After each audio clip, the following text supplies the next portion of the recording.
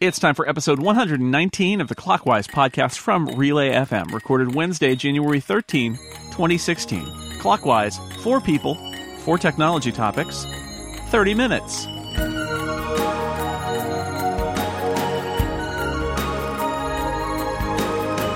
Welcome back to Clockwise, the tech podcast 4.5 billion years in the making. I'm your co-host, Dan Morin, and I'm joined, as I am so many weeks, by my co-host, Mr. Jason Snell. Hi, Jason. Hi, Dan. Welcome back. We missed you last week, although there, once again, people are plotting to overthrow you as the co-host of Many have tried, Jason. Many have failed. None have yet succeeded. It's true. We're joined this week by 2 fantastic guests and 2 alumni of our old employer. To my left, it's Mr. Dan Frakes from The Wirecutter. Hi, Dan. Good morning and Happy New Year. Actually, is it good morning when this is released? I'm sorry. I just screwed that all up, didn't I? It's morning when we record this. Can't take you anywhere, right. Dan. And you can listen anytime. It's the eternal present of the podcast listener. All right. My bad. To my left, it is Shali McFarland, who I used to work with at Macworld for many a year, and most recently the author of the El Capitan Crash Course book from Take Control Publishing. Hi, Shali. Hello. Good to have you here. Glad to be here. Welcome back. You're both veterans of Clockwise. You know how this works. We have 4 technology topics in 30 minutes or less. Sometimes it's less. And Dan, you're the designated host, so why don't you go first? Well, that's delightful. I think I will. So as Jason mentioned, I was away last week. I was on vacation in the lovely Hawaiian Islands. It's so much colder where I am now. But as I was traveling last time, I was thinking back to the last time I was in Hawaii, which was maybe 8 or 9 years ago now. And I realized at that time I had been lugging around my nice big DSLR, and I took some great pictures. And it was a great camera. But this time around, the only thing I took was my iPhone.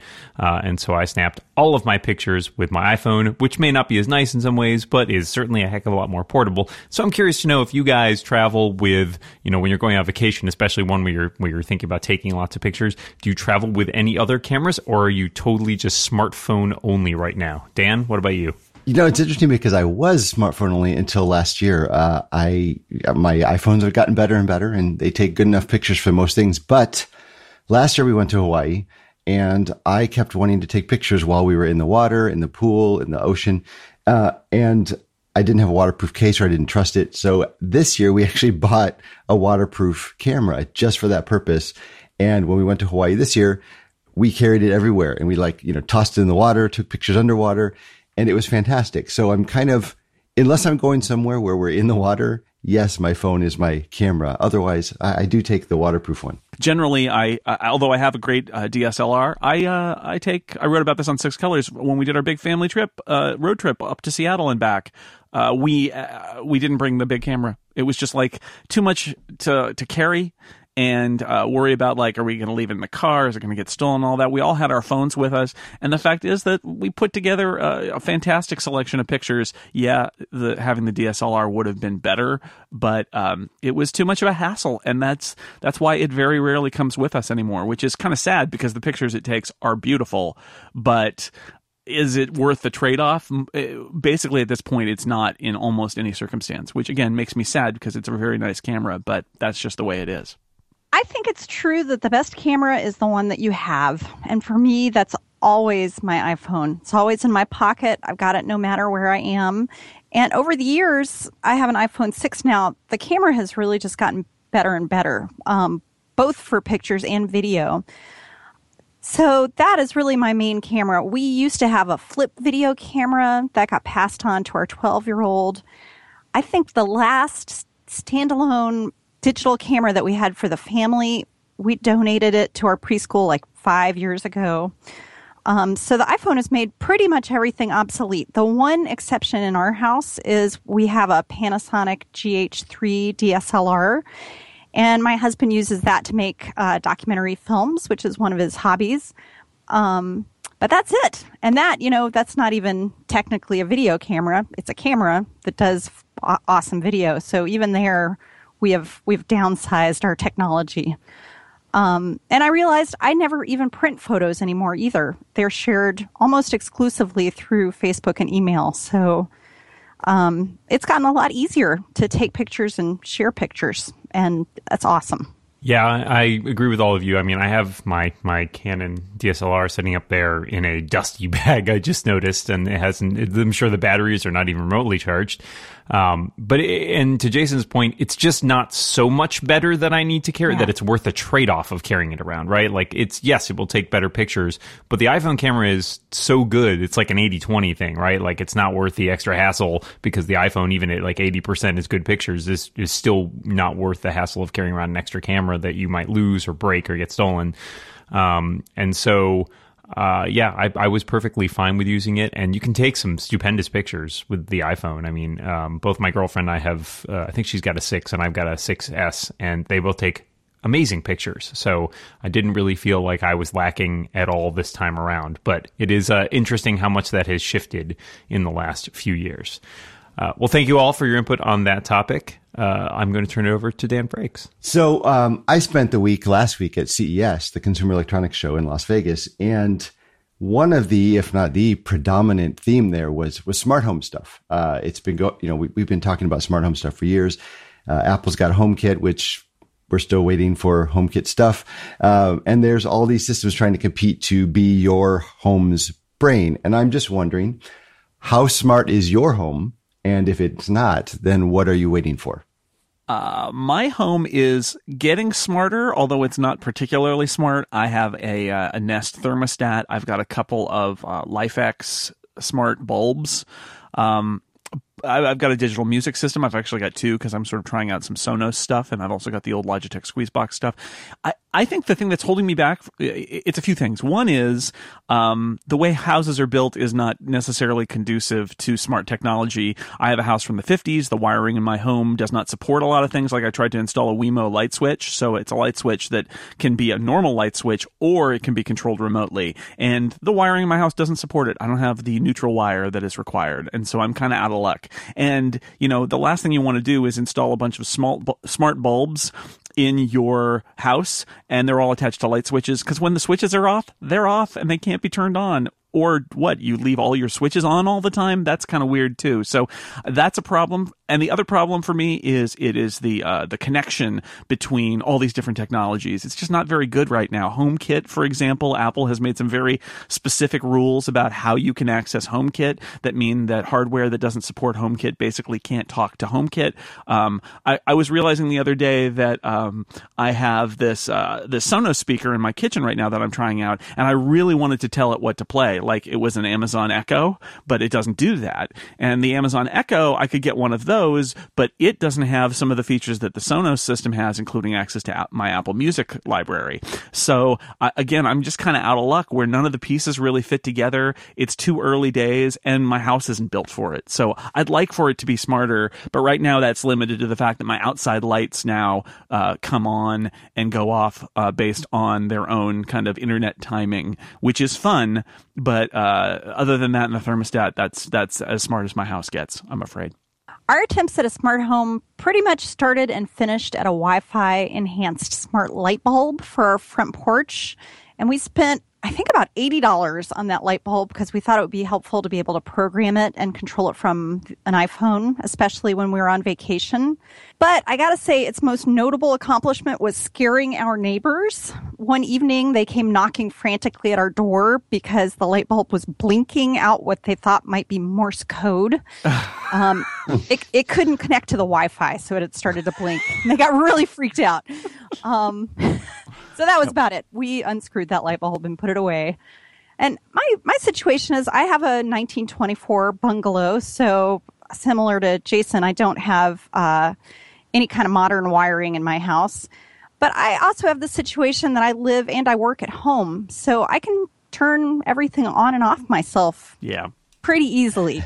If I did work out of the house, I was thinking about it. The one thing that I thought might be fun was a motion-activated surveillance camera that I could see over the web. And I was thinking about when Jason took that road trip and he was at my house and we were able to watch his cat.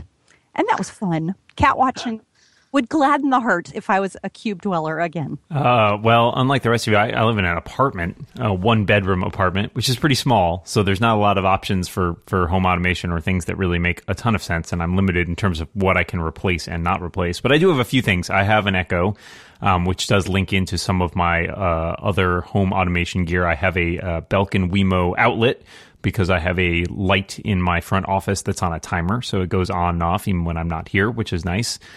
We had one of those growing up in my house, but it was just one of those old mechanical timers, which was great, except it ticks all the time. So if you're in that living room, it just sounded like there was a bomb under the couch or something.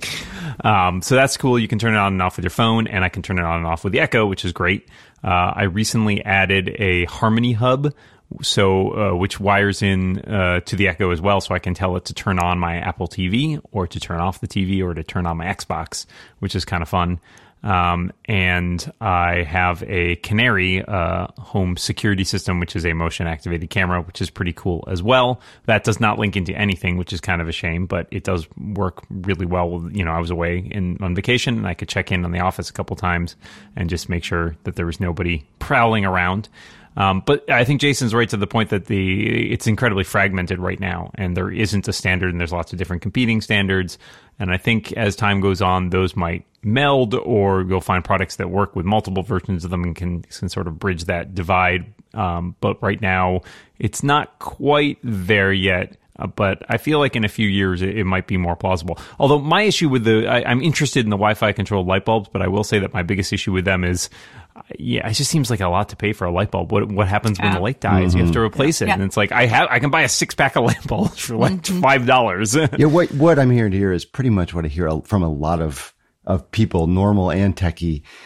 We have lots of stuff in our home, partly because I'm a geek, partly because I test some of this stuff for work. But we have a bunch of Wemo stuff. We have, a garage door opener that you can, open and close and check on from your phone, security system, all these things. But Jason and I were laughing last year once when we had screenshots of the folders on our phone with all the apps that control all the things that don't talk to each other. So I've got like a folder of at least a dozen apps on my phone that control all the smart things about my house that aren't smart enough to talk to one another. And at CES last week, one of the big things was people trying to convince you that their solution was the one that's going to fix all that. But I got to tell you, if somebody could come up with a product that talked to Zigbee and Wave and Thread and Nest and HomeKit and kind of like acted like a universal hub, they would sell like billions at this point. Something that would make it all work so that a normal person could set this up, press a button, and then just do what they wanted to do with it. All right, well, we're halfway through it. That means it's halftime, and I get to tell you about our halftime sponsor before we get to our next two topics. This episode is brought to you by Linode, which I keep calling Linode, so forgive me if I do that. They've told me now that it is Linode. Okay, fine. Either way, it's great. Linode provides a combination of high-performance SSD Linux servers. They're spread across 8 data centers around the world. The server that runs 6 colors and the incomparable is in the Linode Dallas data center. It's a fantastic solution for your server infrastructure. You can get a server up and running in under a minute. It's kind of amazing with their web interface, and plans start at just $10 a month. You can choose your resources, your Linux distro, the node location. It's all from in their web manager tool. And once you're up and running, you can deploy, boot, resize the server. It's just a few clicks. Super easy. Linode servers are industry-leading native SSD storage powered by Intel E5 processors, which are the fastest you can get in the cloud market. They have access to a 40 gigabit network with multiple levels of redundancy, and there's an API that lets you easily automate tasks or develop custom applications in the cloud. All of Linode's pricing tiers include hourly billing with a monthly cap on all plans and add-on services, including backups and node balancers. I have a plan that's got a server at the level that I want and a backup that goes along with it, and I get one bill every month. The rate is exactly what I expect it to be every single month. It's great. I'm happy to pay it. I set it and then I forget it. Linode has over 400,000 customers, all taken care of by a friendly 24/7 support team. They're even open over the holidays. And Linode is really committed to improving their infrastructure. They recently switched from Zen to KVM, and their latest Unix benchmark showed a 300% performance increase. I had to do a reboot for that, and suddenly everything was faster. So if you want to run a private Git server, host a large database, run a mail server, operate powerful applications, set up your own tech website and podcast network, just for example, and so much more, you can do it. And as a listener to Clockwise, if you sign up at linode.com Linode.com. That's linode.com/clockwise. You'll be supporting us, and also you'll get $20 toward any Linode plan, and there's a 7-day money-back guarantee. So linode.com/clockwise. To learn more, sign up and take advantage of that $20 credit, or just use the promo code clockwise20 at checkout. Thank you to Linode for powering my server and supporting Clockwise. All right, 2 topics down, 2 more to go. Here we go. My topic is this. Apple has been rumored, many rumors out there, to be removing the headphone jack from the iPhone 7. I don't want to debate whether that's a good idea or not yet. I did that on Upgrade this week. I'll probably do it again. I'm just curious because everybody says, oh, everybody just uses the earpods that come with the iPhone. This is not a scientific survey, but just putting you on the spot here. What headphones do you use, if any, regularly? And are those the headphones you use on your iPhone, or do you use something different on your iPhone? We have quite a few headphones in the house that are used for different things. We have a Jabra Revo wireless Bluetooth headphones, and those are the favorites for when we want to do chores and we don't want wires in the way. But this one has its drawbacks. When my husband has tried to use these at work, he's experienced a lot of Bluetooth interference. So then we have another pair. We have the Bose noise-canceling headphones. These are expensive headphones, but they're awesome for the airplane because their noise canceling is so great. Unfortunately, our cats love to chew the wires for those. Thank you, Bose, for replacing the wires twice without charge. That's the upside of expensive headphones. We have Beats headphones. We've got piles of headphones, but when I was thinking about it, what I use the most is really probably my Apple earbuds. I take those to the gym because I don't like the big headphones on my head when I'm at the gym. And I often use those at night when I'm watching TV on my iPad. So for me, the thought that I won't be able to use the wired Bose headphones with my iPhone in the future is annoying because those were pricey. But the wireless headphones will be fine, and of course, my new iPhone will come with new earbuds. So I can see how people would be upset, especially because headphones can run so expensive. But for me personally, I don't think that will be terribly inconvenient. I think I have 3 sets of headphones that I use pretty regularly. I have my podcasting set, which I'm wearing right now, which is a pair of Shure over-ear headphones that I think came in a Macworld speaker bag like 5 years ago. I have a pair. My daily use headphones are currently the Koss Porta Pro, which I like, although it's now freaking out. The wire is fraying or something because I will walk and it will just start triggering Siri and playing and pausing the song at random moments without doing anything, which is super exciting. And then I have my gym headphones, are a pair of Bluetooth ones I actually bought a couple years ago just because I got tired of yanking on the wire of my headphones and have my phone fly across the floor. So I bought a pair of cheap, these are Kenevo behind the head headphones. My only problem with those is that I find they don't get loud enough for me, especially with all the background noise of the gym. So I end up using different sets for different purposes. I'm not in love with any of them. They all just end up being sort of, of uses of convenience. I'm also not like a audiophile, so, I look at Marco Arment's excessive list of headphone reviews and I'm always like, I just need something that makes sounds. But I can't use the earpods. I've tried for years, both in the old versions of Apple's earbuds and the new earpods. They just don't fit in my ears. They pop out. So I have never used them. In fact, I've given away almost all of my sets. My girlfriend really loves them. So I just like, here, I've got a ton of these. You just keep taking them. And so I'm really hoping that if they did come out with some nifty new wireless headphones, that maybe they might work better for me, but I'm also not holding my breath. I've got tons of headphones, both from testing over the years and just because I'm a little bit of a geek about it. But around the house, I use a few wired ones. I use a set of Oppo ones that I've been testing that are fantastic. I use some Beyerdynamic ones. I use Sony studio monitors for the podcast stuff. I have a set of Plantronics Bluetooth office headphones that are actually really cool for taking calls, and they have a lot of really cool controls on them and stuff. I have a set of Bose ones that I use for traveling. They're the in-ear ones instead of the over-ear ones. But like Shali said, for planes, they're just fantastic. There's nothing better than those for planes. But I will say after all that, Usually, if I'm just grabbing a set of headphones, I use Bluetooth, and that's I have a couple different Jabra ones that are really great that I use a lot of the time because of the convenience. So I love not having cables. I love when I go to the gym, not catching it on on a machine or my arms of running or something.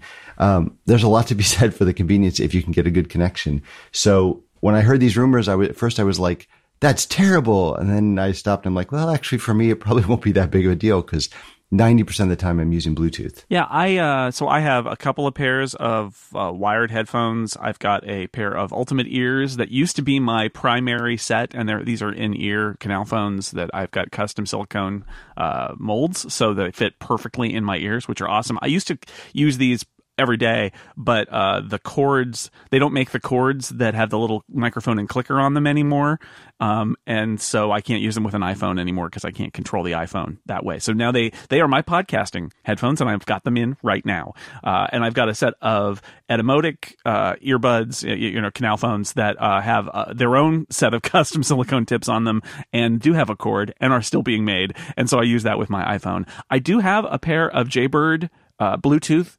in-ear headphones that are pretty good, but I don't have custom tips for them, and they don't fit perfectly in my ears. And I wish they fit better because they make my ears hurt after an hour or so. I'm really used to having the customs now, but they sound great.